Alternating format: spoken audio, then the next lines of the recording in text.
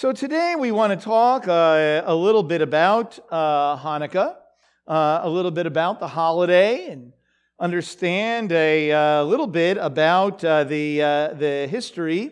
You know, we kind of know the history of Hanukkah, right? For most of us, there's like the conventional wisdom of the history of Hanukkah, right?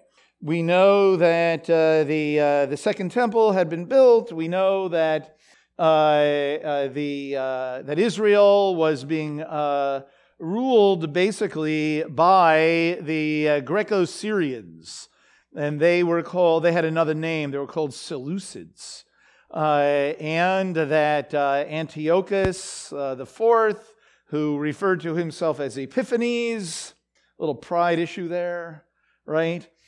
Came and desecrated the temple. And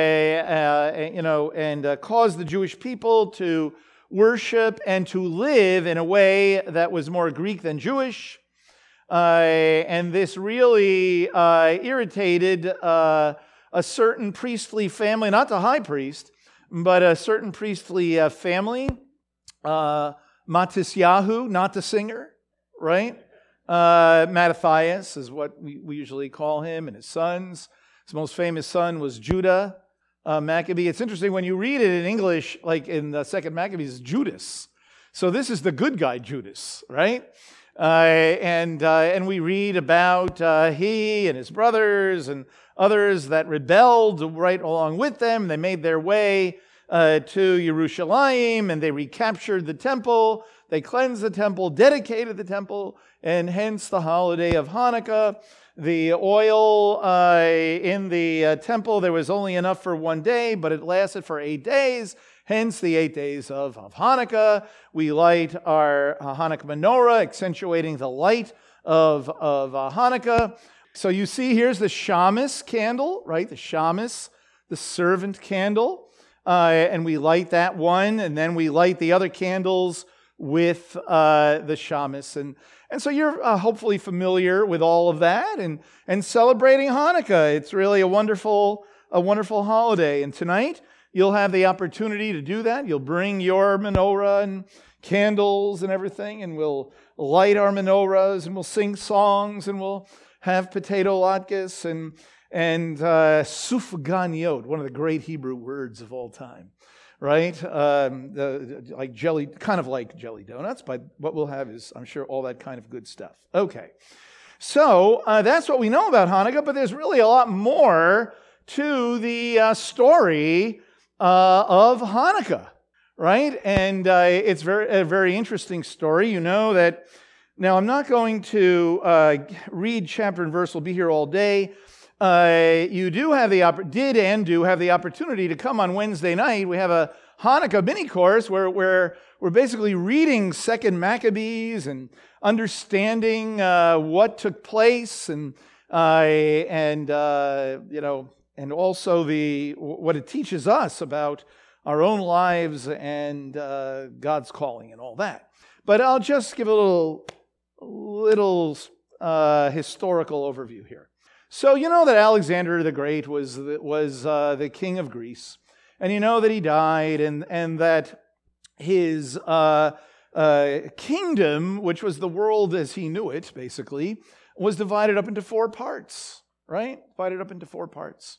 One of those parts was basically centered in Syria. Okay, and they were called the Seleucids, and another part was centered in Egypt, and they were known as the Ptolemies, right? Starting with a P, right? Okay, and those were really the players that have to do with Judea, have to do with Israel. And as I said a minute ago, the Syrians were basically ruling, or had control, it's a better way to say it, had control over Judea, right? Okay? And what happened is Antiochus, as I grew up knowing his name, went over to the other side, went past Judea into Egypt, and basically had a regional conflict, as we might say today, with Egypt. Okay, So what happened is that he was victorious, but the burgeoning Romans actually kind of caused him to return to Syria, to Damascus, right? But, so to speak, on the way, he came into the temple in Jerusalem and pillaged the temple and caused, put up a statue of Zeus and things of that nature. But the part that we don't often hear, okay, is that meanwhile, or at the same time that all this was taking place, in Jerusalem, you had a high priest, and his name was Jason. I hate to say, okay, yeah, it's my son's name. Okay, so his name is Jason, and now we could read this, but it would just take too much time. He bought the high priesthood. He bought the high priesthood, and what he did is he came back to Jerusalem, and he built a gymnasium. And he caused the Jewish people to live a Greek way of life. Now, the text goes into some of the detail, which we don't need to go into. I will just say some of it was painful. But it was very, he, for example, allowed a pagan worship in the temple. The Jewish high priest. Oh, right, okay. So now there was another guy, another priest. His name was Menelaus, and he thought, I want to be the high priest. And so Jason sent Menelaus on an excursion to Antiochus. Okay? What Jason didn't realize is that Menelaus used this opportunity to heighten the stakes and offered to pay more if he could be the high priest. And he became the high priest. Okay? While he was the high priest, this is when Antiochus comes and pillages the temple. And the text in 2 Maccabees says that as Antiochus was coming into the temple, he was being led by Menelaus into the temple. So, the point is that there was, in the Jewish world already, a real movement toward Hellenism. A real movement toward making the Jews assimilate in every which way, shape, and form to the Greek way of life. And when Antiochus came, he was like entering a situation that was already going on. Okay? And of course, because he was the king, he made it even worse. Okay? Now, when you read the text here, you see just how bad these high priests were. They really were very devious. And it's in this set of circumstances, when after Antiochus comes and makes it like law all over Judea, to eat swine, that was a real big one, and reversing circumcision, and offering unclean animals in Jerusalem and in other places as well. This is where enter the Maccabees, okay? And the Maccabees, basically, they begin in a small town called Modin, where they're from, and then they go like from village to village, and they get people along the way to join up with them, right? And then they eventually make their way to Jerusalem. This takes a few years, okay? They make their way to Jerusalem. Finally, they're able to have enough, to do this. And they recapture the temple from the Syrians. And they cleanse the temple. And the celebration of the dedication of the temple is Hanukkah. According to 2 Maccabees, in chapter 10 and 1 Maccabees chapter 4, the reason that it's an 8-day holiday is because the people missed celebrating Sukkot. And so they basically celebrated Sukkot. And they had palm branches and fruit of the land, just like Sukkot. So they celebrated for 8 days, according to 2 Maccabees, 1st and 2nd Maccabees. Okay? And then we might wonder, so does this mean then that the Syrians, they were like totally defeated and the war was over and they all lived happily ever after? No. It just so happens that Antiochus dies not there. He wasn't fighting there. He was, somewhere else. And he dies right around Kislev 164 BCE. Right around the time of the recapture and the cleansing and the dedication of the temple. And the Judeans learn about it. They did not have smartphones, right? So it took them a little while to learn about it. And so what it says is that they learned about it at Hanukkah, okay? At the dedication. So that means he had already died.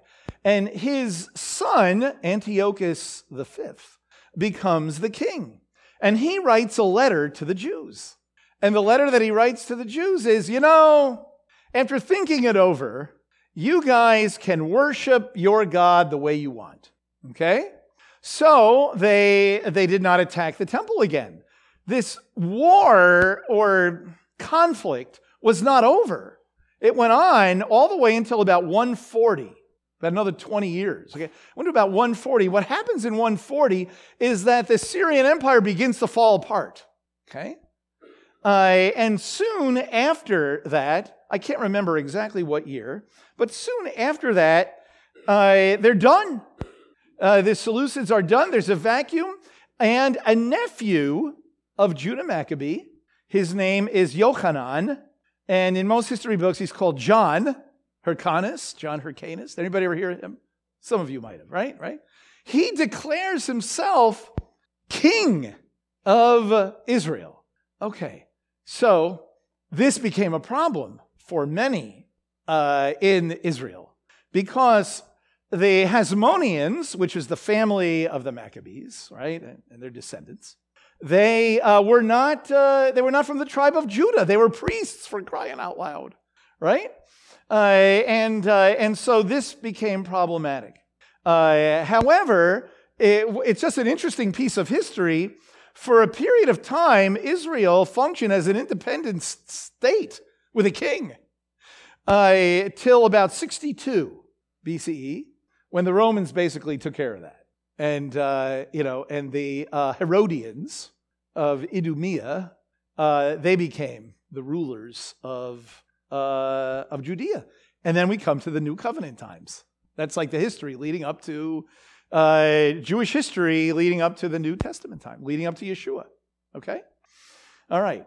So now you have to jump a few hundred years later. Okay? And the next written account of the story of Hanukkah is written in the Talmud. Okay? So now we're talking like about 500 or so. And that's being conservative. Could have been 600 maybe. 500 to 600, okay? So think about this now. The events of Hanukkah take place 164. That's when the dedication is. Kislev 164. Okay, the books of Maccabees are written very soon after that. Okay, now you have to go now like 500-600 years or more, and now we have the account in the Talmud. The account in the Talmud recognizes that there was the Maccabees, but the focus, the main event, the great miracle that happened there, okay, was that the oil in the lamp that they only had that there was only for one day lasted for 8 days. What's interesting is that is nowhere else to be found except in that spot in the Talmud. Okay? And again, in our class, we talked about the whole thing. We read it all and all that. So it is very interesting. So why is that? Why does that happen? Where does that come from? The official answer is that the ancient sages did not want to glorify warfare. Did not want to glorify, the sword, so to speak. And so rather, they accentuated that now worship was restored and that God did a miracle. Now, sometimes people will ask me, so did the oil last for 8 days or not? And what I'll say is, I'm going with the whole thing. Okay? Why not? Okay? I mean, I don't have a reason to deny it, Was anybody there? No. In fact, in the ancient world, the only way we know that anything happened is that somebody wrote it down. It's the only way we know that. So whatever they wrote down is what we know to be history. That really is pretty heavy when you think about that. But anyway, so God did the great miracle. Yes, in making the oil last for 8 days. But according to the Maccabees here, we see that God providentially allowed the Maccabees to recapture the temple and to preserve. It wasn't just preserving the temple, it was preserving Jewish identity, preserving Jewish life, preserving Jewish worship, and it changed Jewish history forever. Little did Judah Maccabee realize it, but it changed Jewish history forever. Because if there was no Maccabees, from within and from without, there would have been just tremendous assimilation, and who knows what would have been. But what's interesting is that when Yeshua comes, there is Jewish identity, there is Jewish worship. But isn't it interesting to think about how, what the Jewish life was like leading up to the coming of the Messiah? When you read about the high priests in the Brit Hadashah, they had names like Annas and Caiaphas for particular reasons. These were not Jewish names, right? Much like Jason and Menelaus. They seem to be a little bit better, than their predecessors. But it really was quite a difficult time. Now, in 2 Maccabees, I just want to read a couple of little things. Okay, a couple little things to explain some things that are really accentuated. What's accentuated in the story is how the Maccabees were able to defeat their enemies. Depending on which text you're reading, 1 Maccabees or 2 Maccabees, that the Jewish high priests played a very important role in Hellenizing everything. And then the glorification of martyrdom is a very important part of the story. Okay? The sufferings of people for the sake of righteousness, you could say. What's interesting about the martyrs in the story is that no one is glorified. This is really interesting. Obviously, a lot of people must have died in the battles, right? But you don't read about that. And the martyrs are not military martyrs. Okay, the martyrs are people that would not succumb to the Greek lifestyle and were tortured for it, like individual people that were tortured for it and died. You have a couple of stories. The most famous one is about a woman and her 7 sons, Hannah and her 7 sons, and they each one. The text describes the torture and execution of each one. And when you get toward the end, it's like Antiochus. He doesn't want him to die. Just do what I want you to do. What's the matter with you? And they won't do it. And then the mother dies. And it's very interesting to read.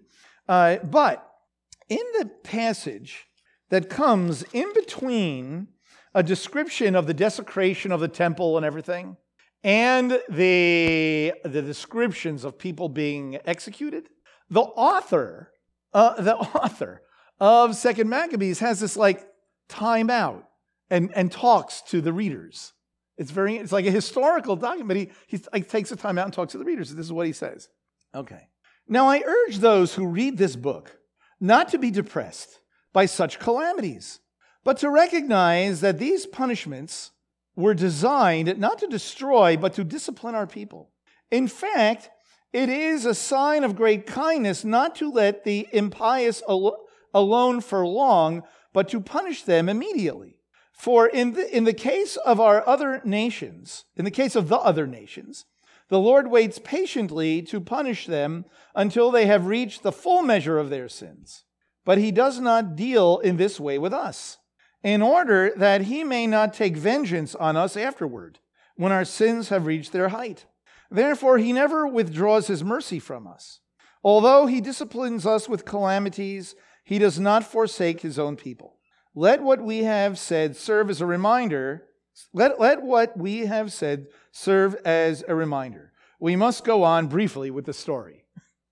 And then he describes Eleazar, who dies, and Hannah and the 7 sons who die.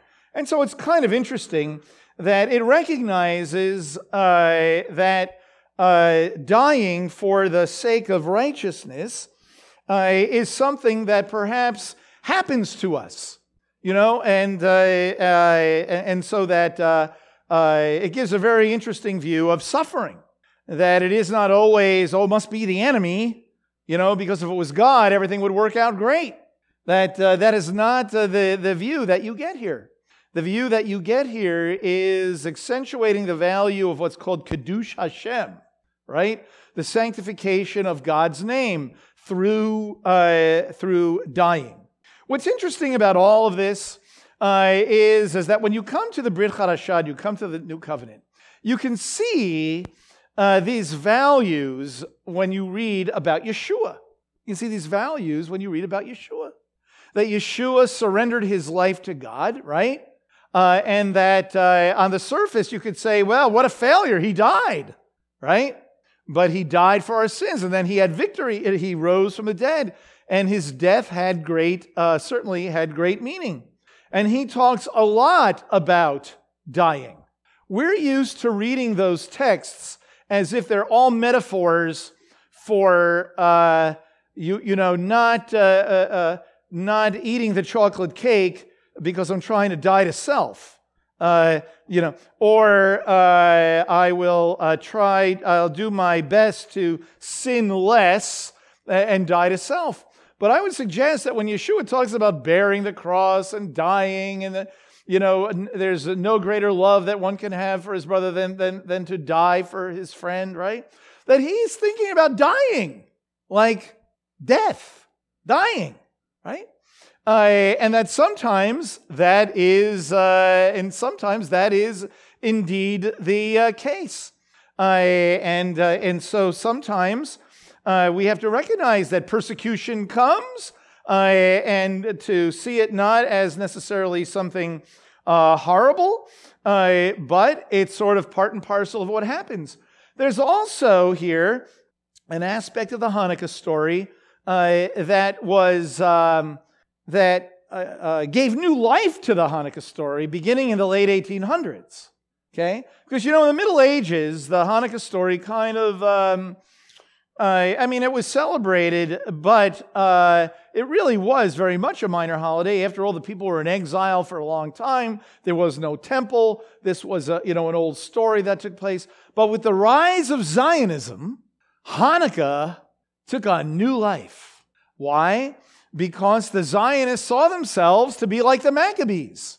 We have to recapture Eretz Yisrael. We have to recapture Yerushalayim, and we have to, by God's help, move forward. Although the difference between the Maccabees and the Zionists was pretty big, in that the Zionists were not necessarily believing in God at the time.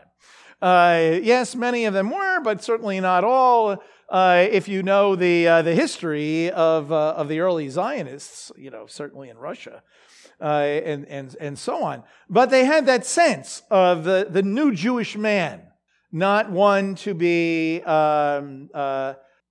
persecuted, but to recapture, right?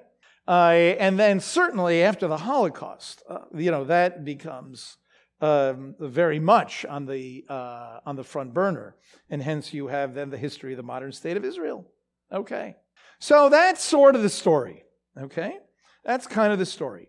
Now, the Haftorah portion for today is very interesting. The Haftorah portion comes from Zechariah, and of course, if you know the history of Torah and Haftorah portions and how they came to be, it should not surprise us then that the Haftorah portion has to do with light and has to do with oil and light because that was the great value of the sages, the very people who determined what the Torah portions and Haftorah portions were going to be on all the holidays and every week. And so because to them the oil lasting for 8 days, that was the great miracle. That's what we celebrate. That's the marvelous thing. That they picked a passage that doesn't really have to do with Hanukkah, okay, but has to do with building the second temple, okay, building the second temple. And of course, the main passage is chapter 4. Not by might, not by power, but by my Spirit, says the Lord of hosts. Okay? So, what's going on here? Well, Zechariah is a prophet, right, after the Babylonian captivity, right? And he and Haggai were they probably knew each other. They were prophets at the same time, okay? And they were both all about the rebuilding of the temple. Now, when the Jewish people came back from the captivity, it was only a remnant of people that came back from the captivity. It wasn't everybody in Babylon, right? In fact, from the Babylonian captivity to today, more Jews have lived outside of Eretz Yisrael than inside of the land, right? Even in the days of Yeshua, by the way. Okay, and so a smaller group of people returned. Now, when they had read before the captivity, the understanding of the prophets, like Isaiah and Jeremiah and Hosea and Joel and all of them, was that, all the good parts at the end of the prophets, like in Amos, the tabernacle of David will be rebuilt, and then, in Isaiah, you have the nation shall come to Jerusalem and worship the King, the Lord of hosts, and all that, right? They thought that was going to be at the end of the captivity, at the end of the Babylonian captivity. So they come back to Jerusalem and they're like totally disheartened because it's in shambles and there's people living in the land and we're having a really hard time rebuilding the temple. Where's all those promises, right? So this is what gave rise to the understanding, of course, the correct understanding, that the results of what the prophets were saying, the great moment to come, was going to come in the future. It wasn't happening, in 516 BCE when the Jewish people returned from the captivity. It wasn't happening. So they were disheartened, and they had a hard time being motivated to rebuild the temple. So God raised up some prophets, Haggai and Zechariah in particular, and God gave Zechariah a series of visions, okay, having to do, like, for example, in chapter 3, it had to do with the restoration of the priesthood, Joshua the priest. In the 4th chapter, it has to do with a great promise to Zechariah that the temple is going to be rebuilt, okay? So that's what's going on, and this is what we read, right? Beginning in verse 2, okay? So Zechariah is having this vision, and he says, what do you see? The angel says, what do you see? And I said, I see and behold a lampstand of gold, and its bowl on top of it, and 7 lamps with 7 spouts belonging to each of the lamps are on top of it. That's a lot of spouts, right? So it's like you see the bowl on top, 7 bowls, and then 7 coming out of each one. Wow. That's like a lot of light, right? That's a lot of oil coming out here, right? That's needed here. Okay. Then also 2 olive trees by it, one on the right side of the bowl, one on the other side to its left. Then I answered and said to the angel who was speaking with me, what are these, my Lord? He's going to ask this 2 times. He gets 2 answers. So what are these, my Lord? So the angel, I love this answer. I mean, it's a great answer. So the angel who was speaking with me answered and said to me, do you not know what these are? Now, if I was Zechariah, it would have taken everything for me not to say, that's why I asked you the question. Okay? Anyway, and I said, no, my Lord. And he answered and said to me, this is the word of the Lord to Zerubbabel, saying, not by might, not by power, but by my Spirit, says the Lord of hosts. What are you, O great mountain? Before Zerubbabel, you will become a plain, and it will bring forth the top stone with shouts of grace, or chen, grace to it. And the word of the Lord came to me, saying, the hands of Zerubbabel have laid the foundations of this house, and his hands will finish it. Then you will know that the Lord of hosts has sent me to you. For who has despised the day of small things? But these 7 will be glad when they see the plumb line of the hand of Zerubbabel. These are the eyes of the Lord which range to and fro throughout the earth. Okay, so he sees this vision of like this mega menorah, right? This mega lampstand. And you have 2 olive trees that are supplying an endless amount of oil to this lamp that's shining really brightly, right? And the answer that's given to him when he says, what is this? Or what are these trees? Or what is this? Is, it's not by might, not by power, but by my spirit. The mountain that you see will become a plain, meaning this great problem is going to flatten out. And who will despise the day of small things? That this temple will be very, very significant, right? So not by might, not by power, but by my spirit. It's very interesting words. Chayil, right? And koach are the Hebrew words. Lo b'chayil v'lo b'koach. Not by might, not by power. So chayil is like army, right? Not by force, not by strength, but by my spirit, says the Lord of hosts. Now, we have to ask ourselves, so what does that mean? Does that mean that that Zerubbabel is being told, don't do anything, just sort of, get some sweet tea and some shades and wait for it to happen, right? Not by might, after all, not by power, but by my spirit. Well, may I suggest that it's something to the effect of not by your own will. You can't get this done just by willing it to happen, right? You can't get this done by just sheer determination using all of your resources. That you must realize that it is indeed the power of God that will bring this to pass, right? And that's what we say about most things, right? That God calls us to use our minds, to use our all that we have. In fact, the Shema is sort of a very, it would be the underpinnings of this statement, right? If we're going to love the Lord with everything that we have, right, that means we dedicate everything that we have to the service of God, and that we're also people of prayer and people of trust and belief and recognize that it is indeed the power of God that will bring it to pass. And so what God is saying to Zerubbabel is be encouraged because I'm right, I have your back, right?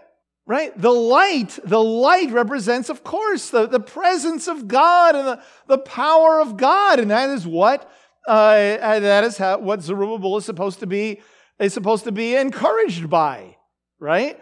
To say, I see it. Okay, let's keep going. That this mountain will become a molehill, right? That it becomes little. The big mountain becomes little, and that there will be success. In fact, if you look at Haggai in the 2nd chapter, I think it's in the 5th verse, you read there, my spirit is in your midst, is what God tells, is what Haggai says to the people. My spirit is in your midst, right?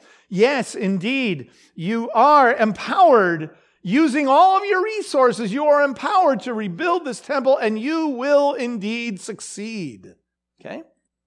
And so, of course, this is read on Hanukkah. This was appropriated by the rabbis to apply to not the building of the temple, but the rededication of the temple. And by the way, something that, again, is a very interesting observation that we could talk about sometime is how come we don't have a holiday like Hanukkah when the temple was finished? Like, when the temple was rebuilt, there's no holiday. We don't have any holiday that celebrates the rebuilding of the second temple. But we have a big holiday that's gone for thousands of years and that we love to celebrate in this Maccabean revolt and the recapture of the temple and its dedication. that evidently to our ancestors, this event was profound, and probably because it changed the course of Jewish history. It preserved Jewish identity, Jewish worship, covenant relationship, the whole thing, and paved the way providentially for the coming of the Messiah. And so I think that it's certainly important for us to appreciate. And when we celebrate Hanukkah, that it sort of reminds us of our own calling and what God desires, to do in our lives. We're called, of course, to be a light to our people, to the Jewish people and the community around us, right? And sometimes it can be discouraging because things don't happen in the time period or in a way or the way we think it ought to be or whatever, and we get discouraged. But we got to remember, wait a minute, all right?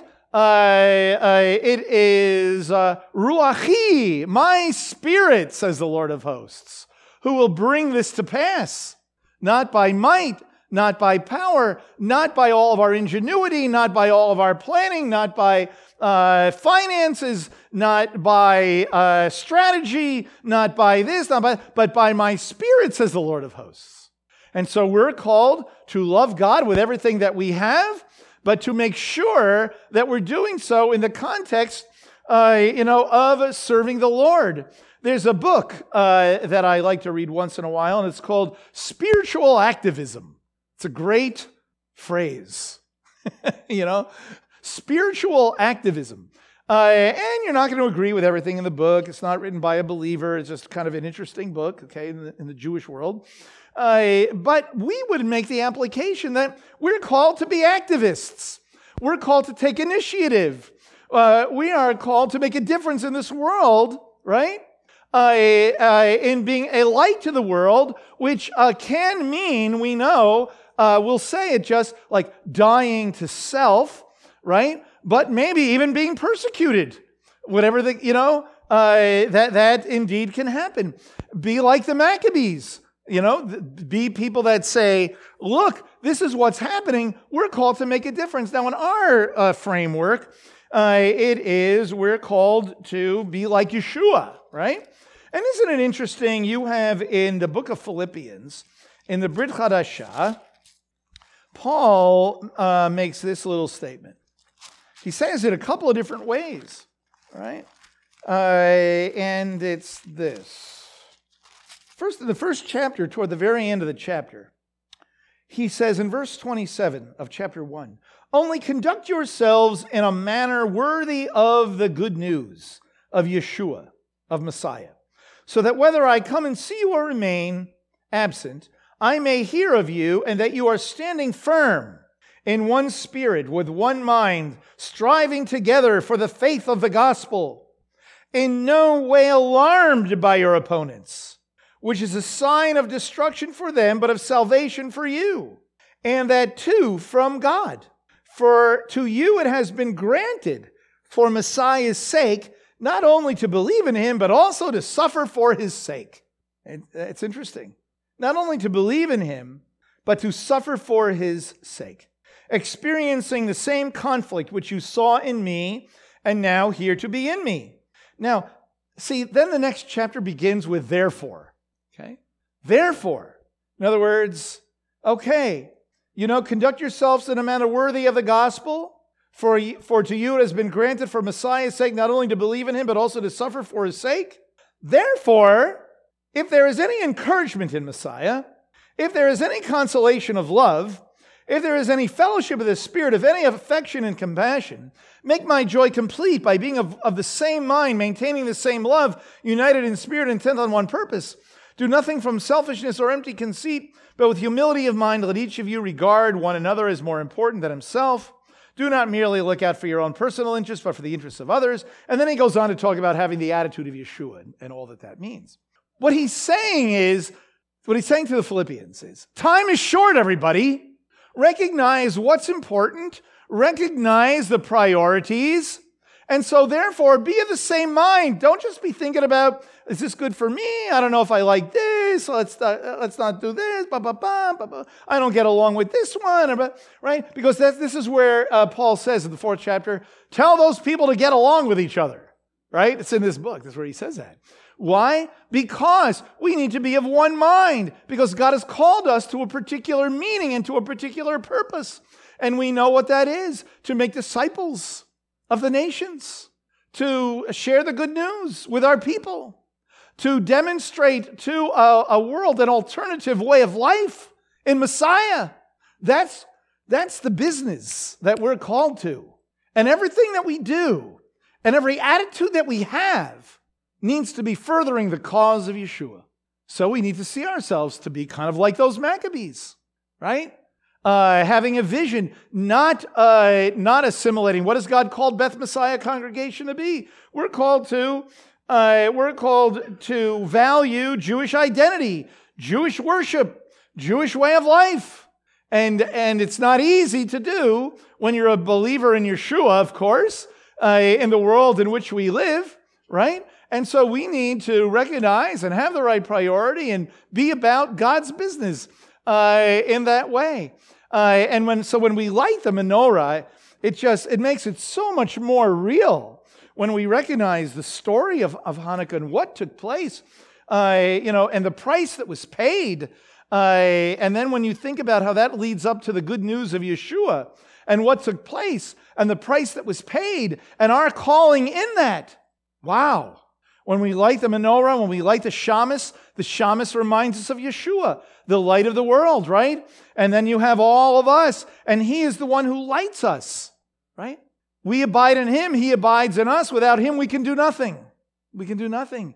And so the story of Hanukkah reminds us of that. And of course, in this particular menorah, and we'll say this again tonight, that it's nice. It's just a nice visual that you have the shamas in the middle joining the two sides of the menorah, right? Israel and the nations, one could say. Isn't that great? And all of us, serving the Lord as one, and Yeshua who ties us all indeed together.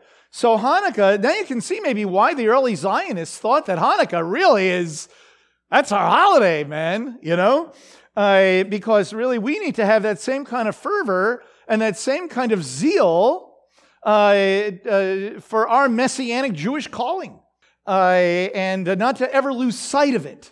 When we got all kinds of, we have different things that we do and different aspects of ministry and so on. We need to really see ourselves as, okay, come on. Let's be about the business indeed that God has given us.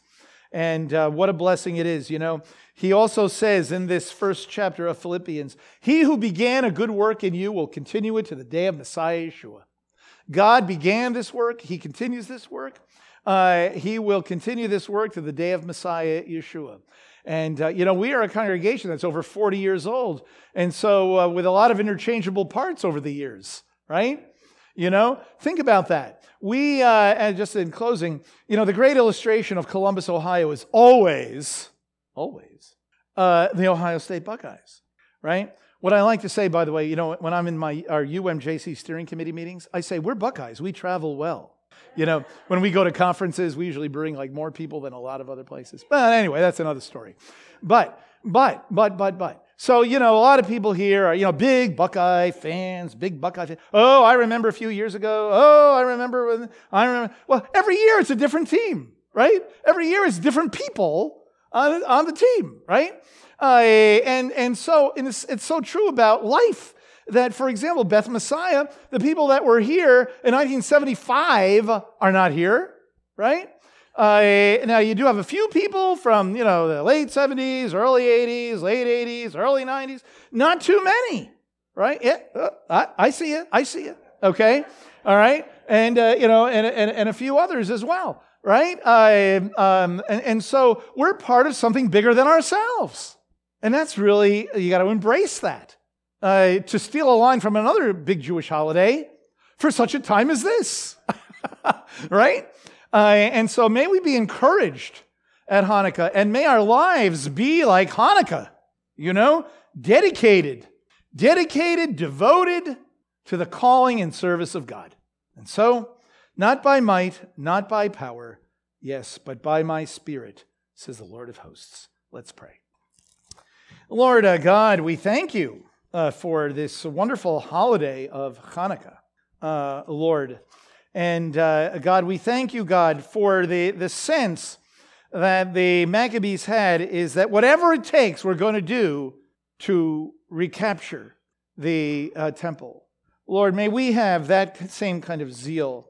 And Lord God, I thank you, Lord, for Yeshua who kind of like the Maccabees, dedicated to the cause, but perfection and the glory. He's the glory of Israel, the glory of the Jewish people. Yeshua in his zeal, and we thank you, Lord, that he did not. It wasn't about so much the physical temple, but Lord, we thank you, God, as we read in the New Covenant book of Titus, where we read that he gave himself for us, that he might redeem us from every lawless deed, recapture us, just like the Maccabees recaptured the temple, and purify for himself a people for his own possession. And they purified the temple so that the temple would be able to be used. And so we are not only reclaimed in Yeshua, but we are purified, we are cleansed to be used by God, zealous for good deeds. Lord, may we be zealous for good deeds. May we be zealous for your cause. May we always have our eyes fixed on you, the author and finisher of our faith, with such a great cloud of witnesses that we read about in Hebrews chapter 11. People who had great faith through suffering. Lord, may you indeed continue to burn the vision, the Messianic Jewish vision that we have before us, Lord. And God, may we see a fruit come from it as we dedicate our lives, Lord, and all that we have, Lord, to your cause. We pray in Messiah's name. Amen.